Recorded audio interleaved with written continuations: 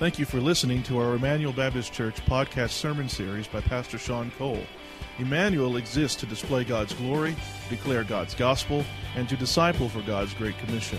If you have any questions about this message or would like more information about our church, you can visit our website at www.ebc-online.org. Now here's Pastor Sean. First grade and below, our children can leave at this time. The rest of you can open your Bibles to Acts chapter 17. Acts chapter 17. Do many of you guys remember the old Peanuts cartoons? When you think about those old Peanuts cartoons, what did the adults sound like when they were talking? You remember? Wah, wah, wah, wah, wah, wah, wah. Those of you that remember the Peanuts, right? Charlie Brown and Lucy, Linus, and what they perceived to be was this person, this adult, this teacher talking in the background. Wah, wah, wah, wah, wah, wah, wah. Now, has that ever happened to you before? You were talking, and the person was looking at you as if you were an adult in a Peanuts cartoon, just tuning you out. Or maybe you were the one that was talking and everybody else was tuning you out. Maybe that's what's going on right now. Maybe to you, I sound like an adult in a Peanuts cartoon. Wah, wah, wah, wah, wah, wah, wah. I mean, there's so many voices that we hear all week. Voices that come to us all week. The buzz of the television. We get emails on our phones. We've got websites. We've got blogs. We've got Facebook. We've got YouTube. We've got telephone calls. We've got the radio. There's voices coming all around us all the time. And if we're honest with ourselves, some of these voices just aren't that important. Some of these voices are just plain silly. They're mindless. But what about the gospel? What about the gospel, the glorious news of the death, burial, and resurrection of Jesus Christ? The gospel of God, the call to repent of our sins and trust in Jesus Christ alone for salvation. Does this voice, does this message rise above all of the other messages that come to us throughout the week? And it seems like in our culture, the message of Jesus and His gospel is received as if it is being told by an adult in a Peanuts cartoon. It's just irrelevant. It's just a din. It's just a drone. It's just a buzz. It's boring. An endless droning that gets lost in all the other messages that come to us that we're bombarded with every day. You see, we've been looking at this issue of being a missional church. A church that sees itself as being on mission, being sent out by God on a mission to engage the culture, to display God's glory, to declare God's gospel, to disciple for God's great commission as we engage the culture. And as we talked about the past few weeks, there's going to be two responses to the gospel that we're going to face when we engage culture. The first response is shock. That's what we saw last week. Shock, hostility, outright persecution. Remember, Paul was stoned and left for dead, and he was outside the city, and then he came back into the city and proclaimed the message of Christ. Shock. But the exact opposite is ambivalence. Ambivalence. We live in an ambivalent culture that just doesn't care about the gospel. Christianity, well, it's irrelevant. Doesn't really make much sense. It's boring. You hear people say things like, well, that's great for your life. If it's worked for you, that's great. But for me, it's just not that big of a deal. I don't see any benefit for me. They're not outright shocked. They're not hostile. They're not stoning you and leaving you for dead outside the city. They just don't care. It's just ambivalent. So for this morning, what I want us to do is I want us to point to another episode in the life of Paul. Last week, Paul was in a town where he got stoned. He got beaten.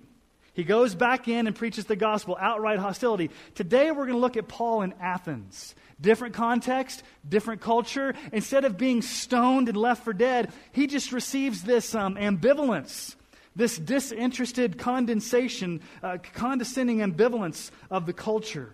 So if you've got a copy of God's Word, let's turn to Acts chapter 17, 16 through 34. And would somebody do me a favor and just close those back doors for me? Thank you. Acts 17, 16 through 34. Now while Paul was waiting for them at Athens, his spirit was provoked within him as he saw that the city was full of idols. So he reasoned in the synagogue with the Jews and the devout persons, and in the marketplace every day with those who happened to be there. Some of the Epicurean and Stoic philosophers also conversed with him. And some said, "What does this babbler wish to say?" Others said, "He seems to be a preacher of foreign gods," because he was preaching Jesus and the resurrection. And they took hold of him and brought him to the Areopagus, saying, "May we know what this new teaching is that you're presenting? For you bring some strange things to our ears. We wish to know, therefore, what these things mean." Now all the Athenians and the foreigners who lived there would spend their time in nothing except telling or hearing something new. So Paul, standing in the midst of the Areopagus, said, "Men of Athens, I perceive that in every way you're very religious. For I passed along and observed the objects of your worship. I found also an altar with this inscription, 'To the unknown God.' What therefore you worship as unknown, this I proclaim to you. The God who made the world and everything in it, being Lord of heaven and earth, does not live in temples made by man. Nor is he served by human hands as though he needed anything, since he himself gives to all mankind life and breath and everything. And he made from one man every nation of mankind to live on the face of the earth, having determined allotted periods and the boundaries of their dwelling place, that they should seek God, in the hope that they might feel their way toward him and find him. Yet he is actually not far from each one of us, for in him we live and move and have our being. As even some of your own poets have said, for we are indeed his offspring. Being then God's offspring, we ought not to think that the divine being is like gold or silver or stone, an image formed by the art and imagination of man. The times of ignorance God overlooked, but now he commands all people everywhere to repent, because he has fixed a day on which he will judge the world in righteousness by a man whom he has appointed. And of this he has given assurance to all by raising him from the dead." Now, when they had heard of the resurrection of the dead, some mocked, but others said, "We will hear you again about this."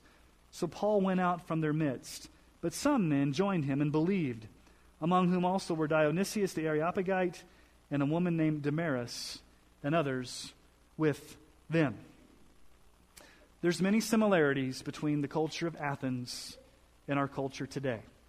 And as was Paul's missionary method, Paul would often go to the Jews first. He would go to a synagogue, he would go to the town, he would find the Jewish people, because you see, the Jewish people, they had the Old Testament, they had the Scriptures, they believed in one God, and so he would go and he would reason with them, he'd try to prove from the Scriptures that Jesus Christ was indeed the Messiah. There was a common ground between Paul and the Jewish people, because at least they believed in one God, at least they had the Old Testament Scriptures, but oftentimes he would not get anywhere with the Jewish people, and so he'd go out into the marketplace, he'd go out and start engaging pagan people that didn't have any clue about the Old Testament. And so here's what Paul does. He goes to Athens, which is a town steeped in Greek philosophy, all these pantheons of gods, Zeus, Hermes, Artemis, all these different, these Greek gods, and he goes to this town, and what we see Paul doing is engaging the culture and being missional.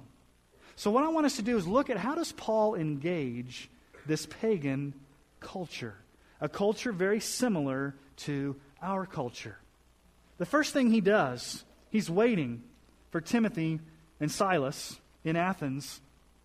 He looks around, and his spirit was provoked within him because of all the idols. His spirit was provoked because of all the idols. He goes around and sees the architecture, the beauty, the grandeur of this great city, Athens, the center of the Greek-speaking world, and he's bothered, he's provoked. It means that there was this anger that welled up inside of him. There was this irritation, this inner provoking when he saw all of the idolatry around him.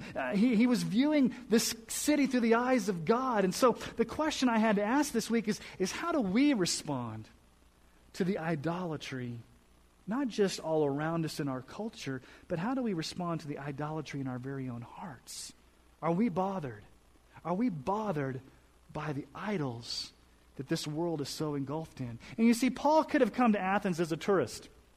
He could have walked in and said, oh, there's the Parthenon. There's all these great tourist attractions. I'm going to go. I'm waiting for I'm waiting for Silas and Timothy to come. I'll just be a tourist and kind of wait around. I'll take in the museums. I'll take in the sights. I'll take in the sounds. I'll be a tourist. That's not what Paul does. Paul is not a tourist. He's a missionary. He goes straight and he begins to engage the culture. But I think for a lot of us as Christians, we engage our culture as tourists.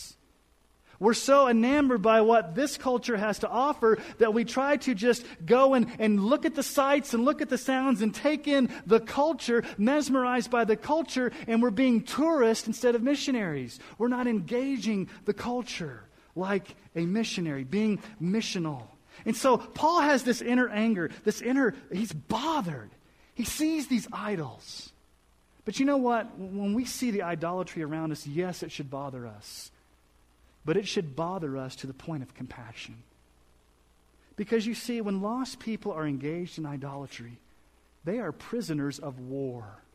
The world, the flesh, and the devil has captivated them to do their will.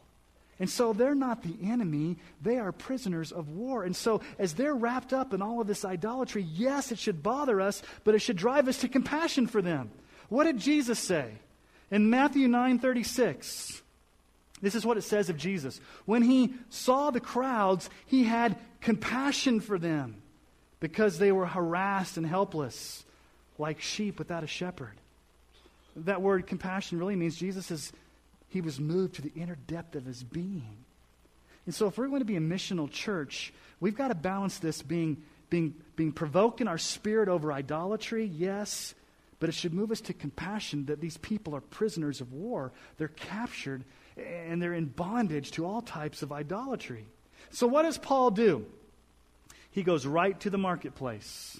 Verse 17, so he reasoned in the synagogue with the Jews and the devout persons in the marketplace every day with those who happened to be there. The marketplace, the agora.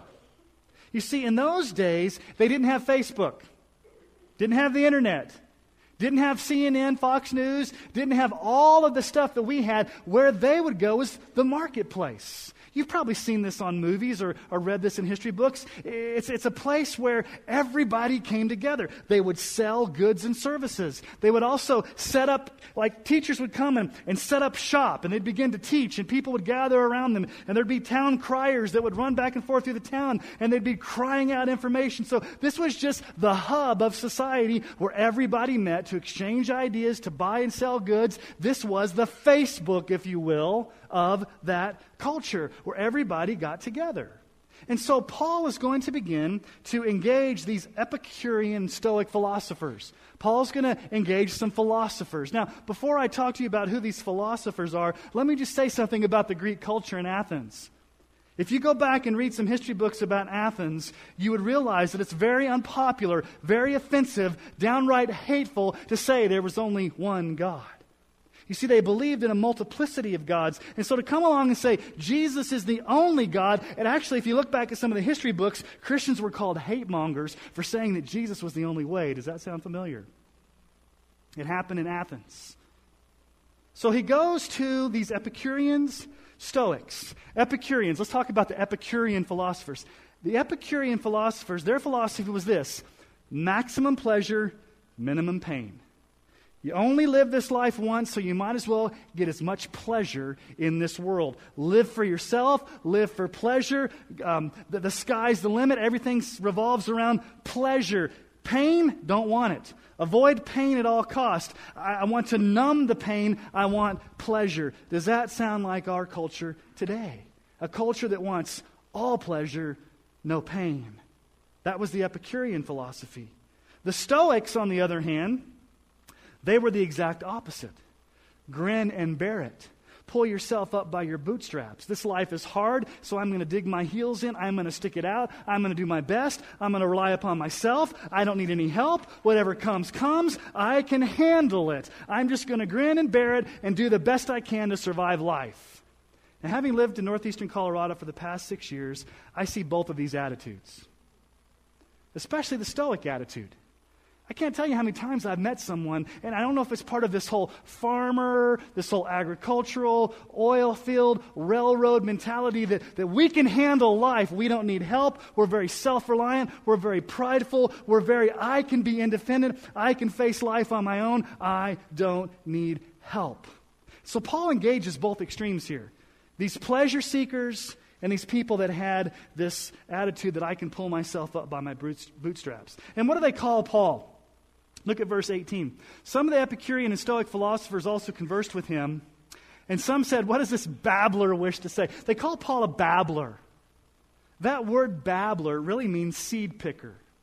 It's the image of a gutter sparrow going through and picking seeds out of the gutter. It actually was a metaphor for this. A babbler or a seed picker was one that was a garbage collector. You would go through the marketplace and you would collect all this garbage. And what they were saying was Paul is a jack of all trades but a master of none. He's borrowing from all these different places. He's borrowing from all these different philosophies. He's just this babbler. We have no idea what he's saying. Especially when he talked about the gospel. Notice what he was saying. What does this babbler wish to say? Others said he seems to be a preacher of foreign divinities because he was preaching Jesus and the resurrection. He was preaching Christ.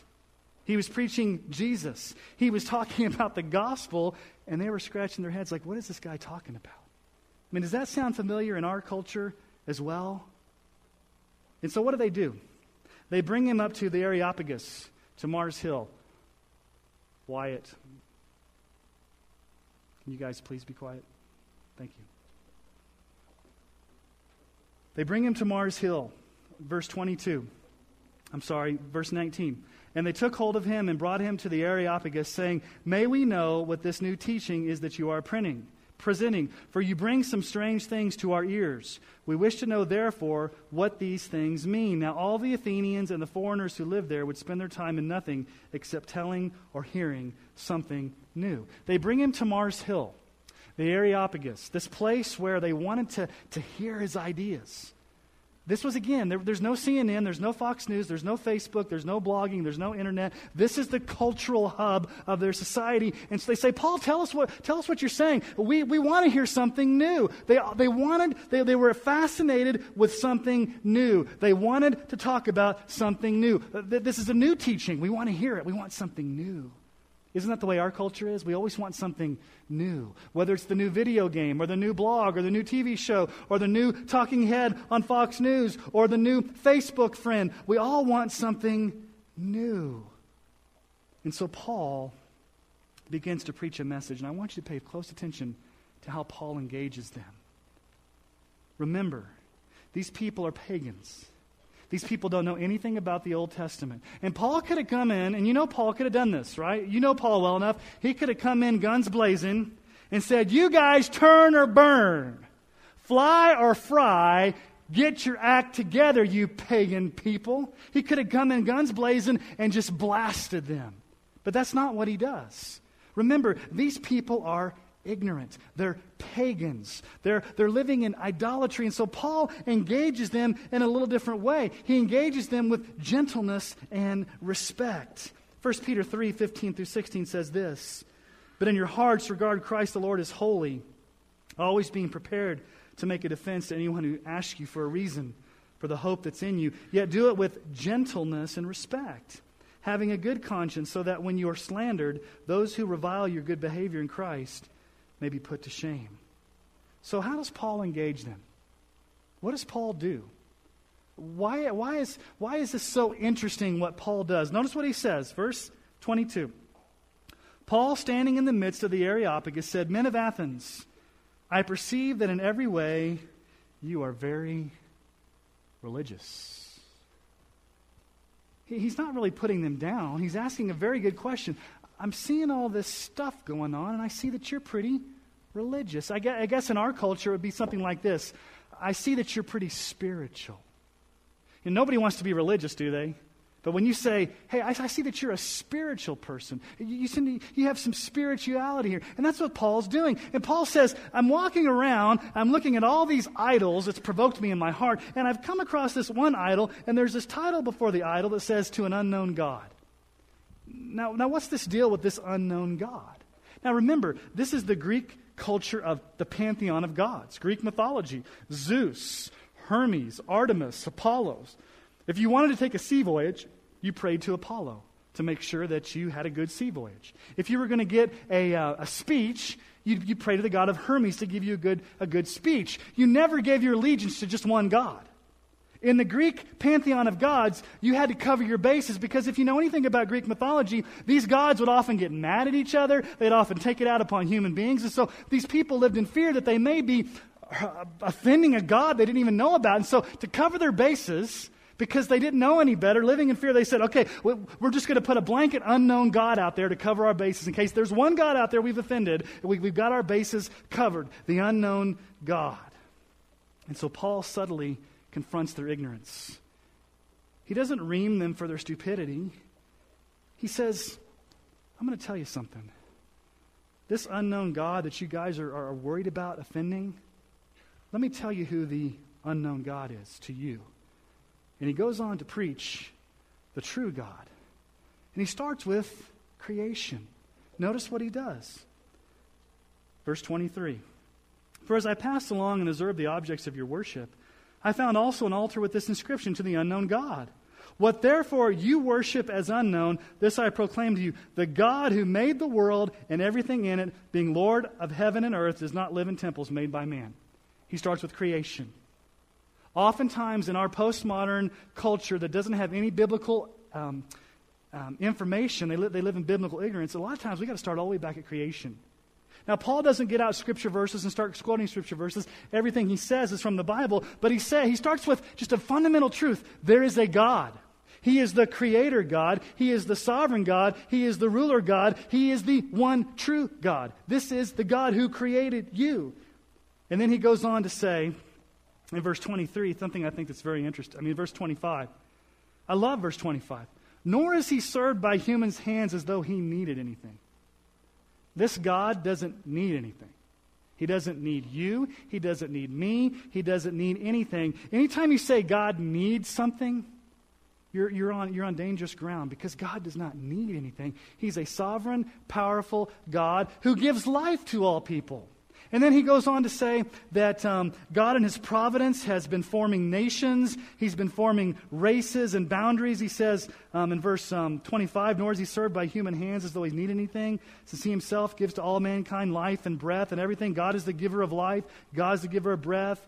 Verse 26, and he made from one man every nation of mankind to live on the face of the earth, having determined allotted periods and boundaries of a dwelling place. God in his providence has created man in his own image, and from Adam has created nations and races, and in his providence has created the world the way it is, so that because we are created in the image of God, we might look and worship this one true God, is what Paul is saying. And notice what he does. He begins to quote from their own poets and their own philosophers. In verse 28, in him we live and move and have our being. That's actually a Cretan poem by a guy named Epimenides. I don't even know if I pronounced that right, but hey, it's good enough for me. And another guy, for we are indeed his offspring, a guy Aratus, who wrote a poem. Paul quotes from their rock stars, their culture. Now, we need to be real careful here, okay? These guys aren't inspired. It's not like you go out there and say, let's just start quoting from Bono of U2 and make that scripture. That's not what we're saying here. What we're saying is that Paul understood the culture and he was able to make a bridge. He was able to make a bridge and say, you guys are talking about these things in your philosophy. You're talking about these things in your music and your poems. You guys are kind of close, but let me just steer you clear to what the biblical truth is. And you don't have to be an expert on culture. Please don't be an expert on culture. You don't have to read everything and know everything about everything. The point is that Paul knew enough to begin to make some gospel bridges. And then verse 29 is really the key to Paul's sermon. Verse 29. He says this, being then God's offspring, we ought not to think that the divine being is like gold or silver or stone, an image formed by the art and imagination of man.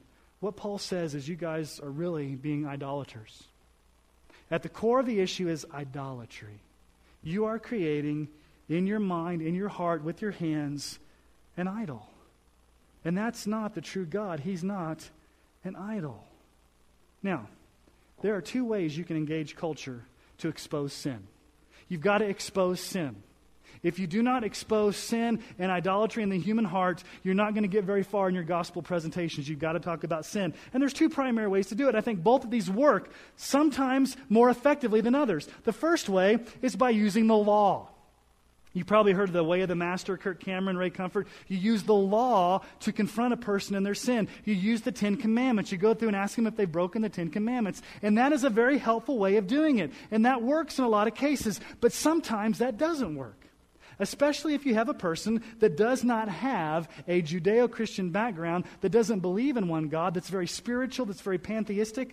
They may not buy the fact that I have to be accountable to this one God. And so you may have to use another approach.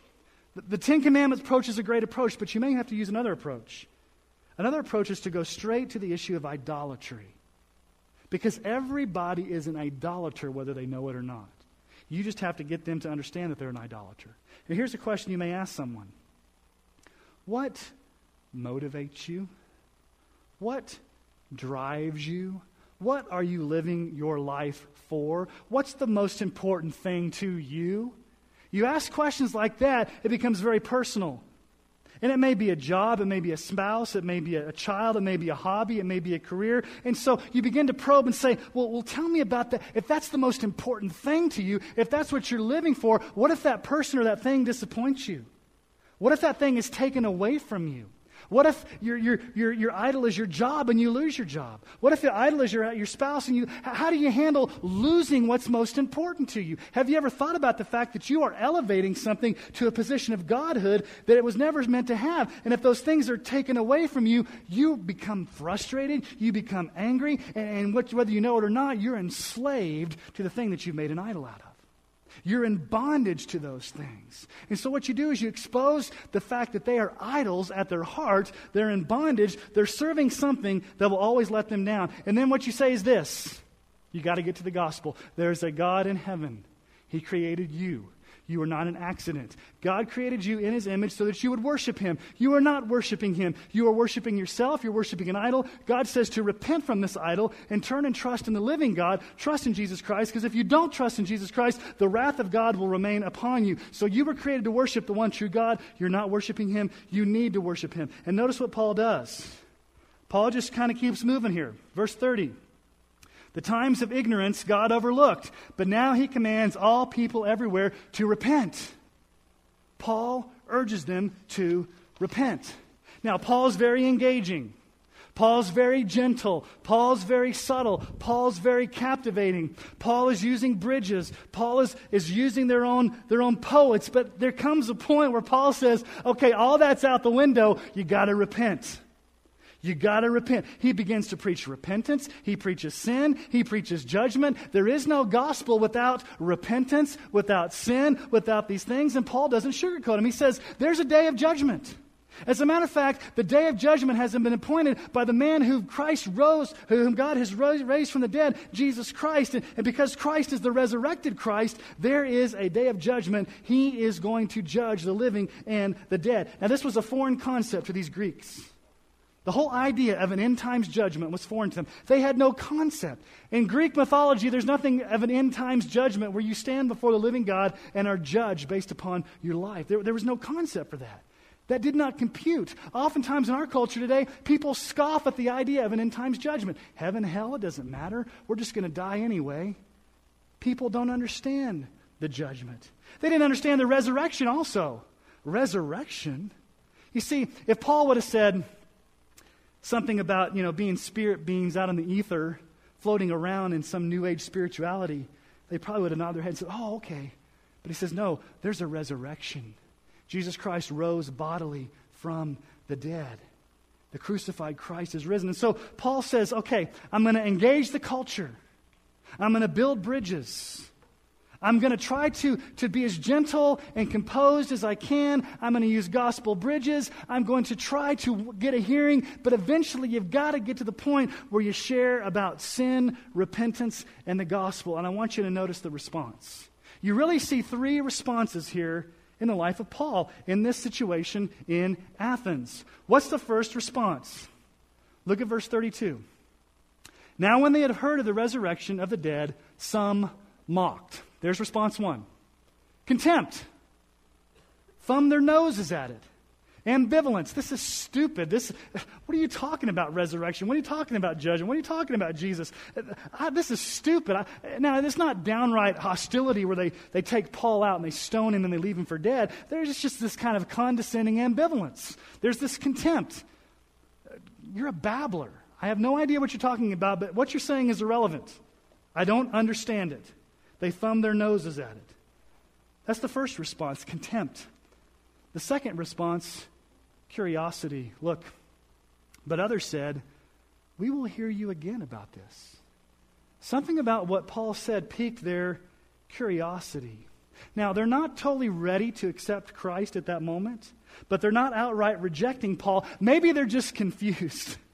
And they say, Paul, we're curious. We want to know a little bit more about what's going on here. And it could be that God is in the process of possibly drawing that person to himself. Now, at Emmanuel, we believe in sovereign regeneration. We believe that if a person's going to get saved, God is going to sovereignly come and regenerate them. God's going to cause them to be born again. God's going to take out the heart of stone and replace it with the heart of flesh. God's going to open the eyes. God's going to do all of these things to bring about the salvation of a lost sinner. God is sovereign in salvation, but let me just say this. In God's providence, it may take longer than what we would expect.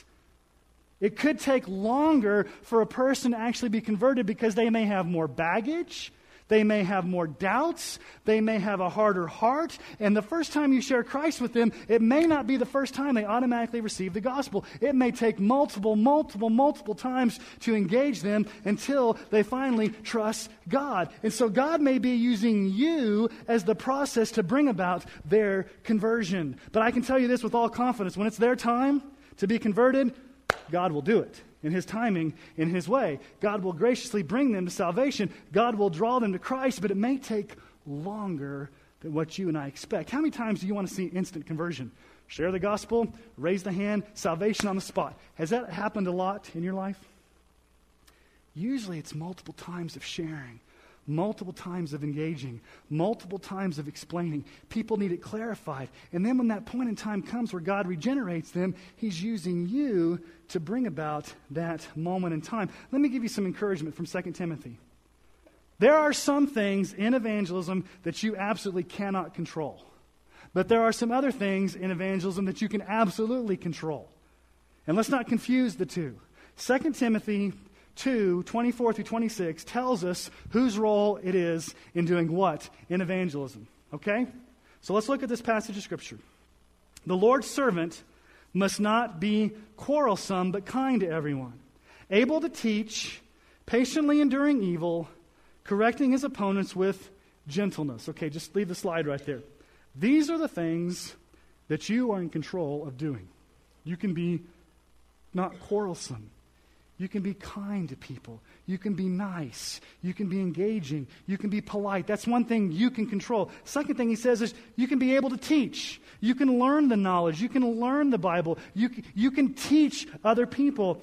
Patiently enduring evil. You can patiently endure with someone. You may have to present the gospel to them over and over. You have to endure with them and be patient with them and walk alongside them. You can control that. Correcting your opponents with gentleness. You can correct them when they're wrong. You can come alongside and say, no, that's not exactly right. These are the things that you can control.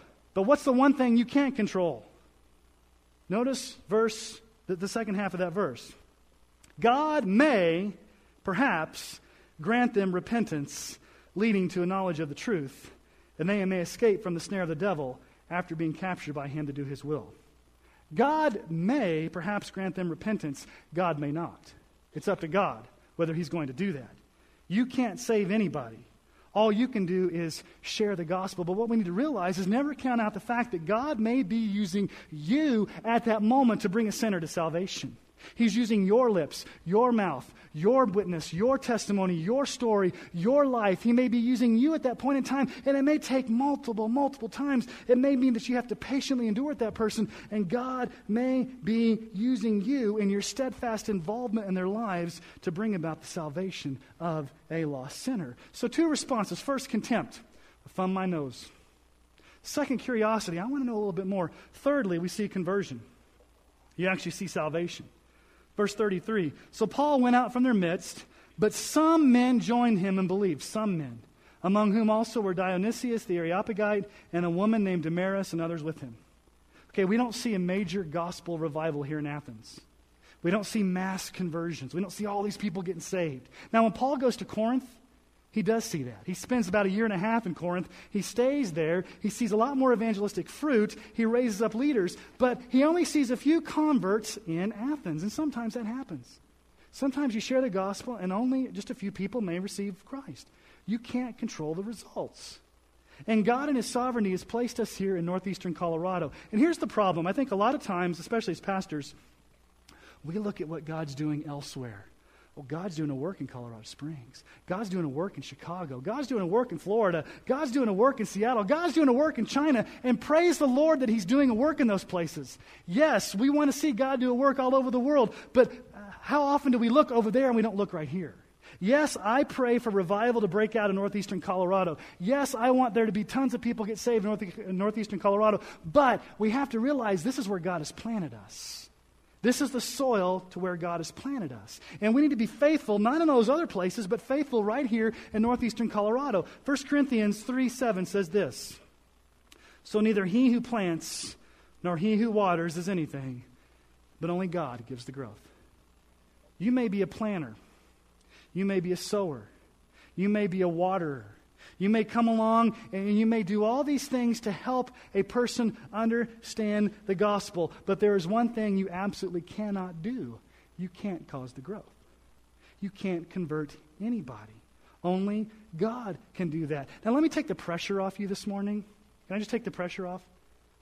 Can I just give you a little secret? You don't save anybody. Isn't that great news? Here's evangelism. Share the gospel and leave the results up to God. Sometimes people respond, sometimes they won't. But you can go out in the confidence to know that if you go out in the power of the Holy Spirit, you go out and share the gospel, you go out and engage, God will accomplish his purposes. You may be sowing. It could be like, you've been witnessing to a guy for 30 years, and all of a sudden they come to church and I preach and they get saved. And you're like, oh man, how come Sean got the joy of leading to the Lord?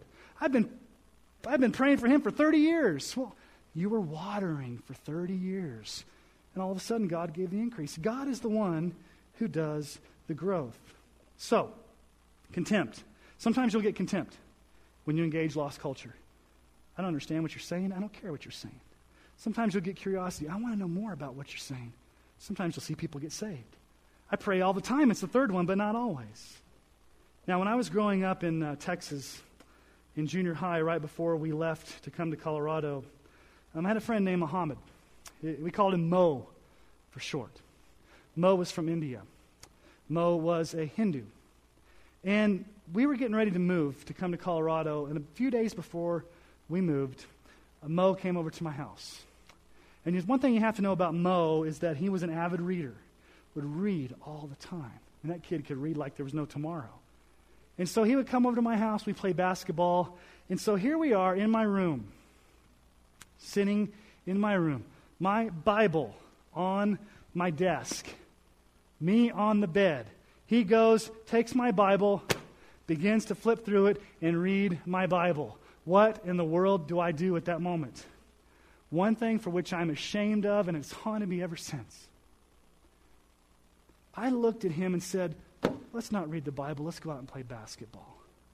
And we went out and played basketball. Here was a Hindu in my bedroom with the Bible open, and I didn't open my mouth and lead him to the Lord. Now, would he have trusted Christ? I don't know. But in that moment, I think I quenched the Holy Spirit, and it's haunted me ever since. And I've never seen Mo again, except through Facebook. Praise the Lord for Facebook. 2 years ago, Mo and I re-engaged on Facebook. Now, I haven't shared the gospel with him, and I'm not sure exactly where this relationship is going. He's a doctor in Chicago, a very smart, accomplished doctor. But I think the Lord may be leading me to ask him some questions about India, since we're going to India in April. Just to open some doors and say, Mo, I haven't talked to you for 30 years, but I'm going to India, and I'll be up front with you. I'm going there to share the gospel. Can you give me any advice as a Hindu? Who knows what he's going to do? He may not respond back to me. But it's those moments where you need to just take a risk and engage people. A lot of you are on Facebook. Facebook is kind of like the Mars Hill of the day back then. Maybe some of you aren't on Facebook, but what context, what sphere of influence do you have where you can take a risk, where you can open your mouth and share? Sometimes you'll receive contempt. Other times curiosity. Other times conversions. But God is calling you to be missional, to take a risk, to be a missionary to your culture and engage lost people with the gospel. Let me ask you to bow your heads this morning. We are going to prepare to take the Lord's Supper here in just a few moments. And one thing about the Lord's Supper that I want you to totally understand is this. You don't have to be perfect to take the Lord's Supper. You don't have to be sinless to take the Lord's Supper. The Lord's Supper is a means of grace where we come and we realize our brokenness, we realize our sinfulness, we ask forgiveness, we confess our sins, and Christ in His mercy meets us in the supper, and we're reminded of His once and for all death on the cross to take away all of our sins. So there is a time of examination where we examine ourselves.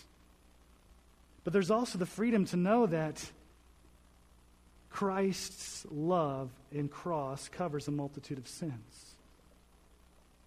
And I can just be real honest with you this morning. This is a very, very hard sermon series for me to preach. And sometimes I wish God had just told me not to do it. Because I am nowhere near being an example in this area of evangelism. And I sometimes feel like a fool and a fake for standing before you as your pastor, knowing that in my heart I'm not doing what I should be doing. So I'm coming and just confessing before you as my church family that I am not anywhere near where I need to be. But that's not holding me back from coming to the Lord's table and receiving the grace that comes through the finished work of Christ on the cross and the power of the Holy Spirit. So maybe you just need to do business with God this morning as we prepare to take the Lord's Supper. Maybe there's somebody on your heart that God is just, like maybe there's a Mo in your life that you just right now need to intercede for them, need to pray for them. You need to make a commitment to engage them. Whatever God's calling you to do, maybe you've been faced with contempt. Or maybe there's someone that's curious and you need to just take it further. Just take a few moments this morning as we prepare to take the Lord's Supper to engage your sovereign God and ask Him to give you what He alone knows you need.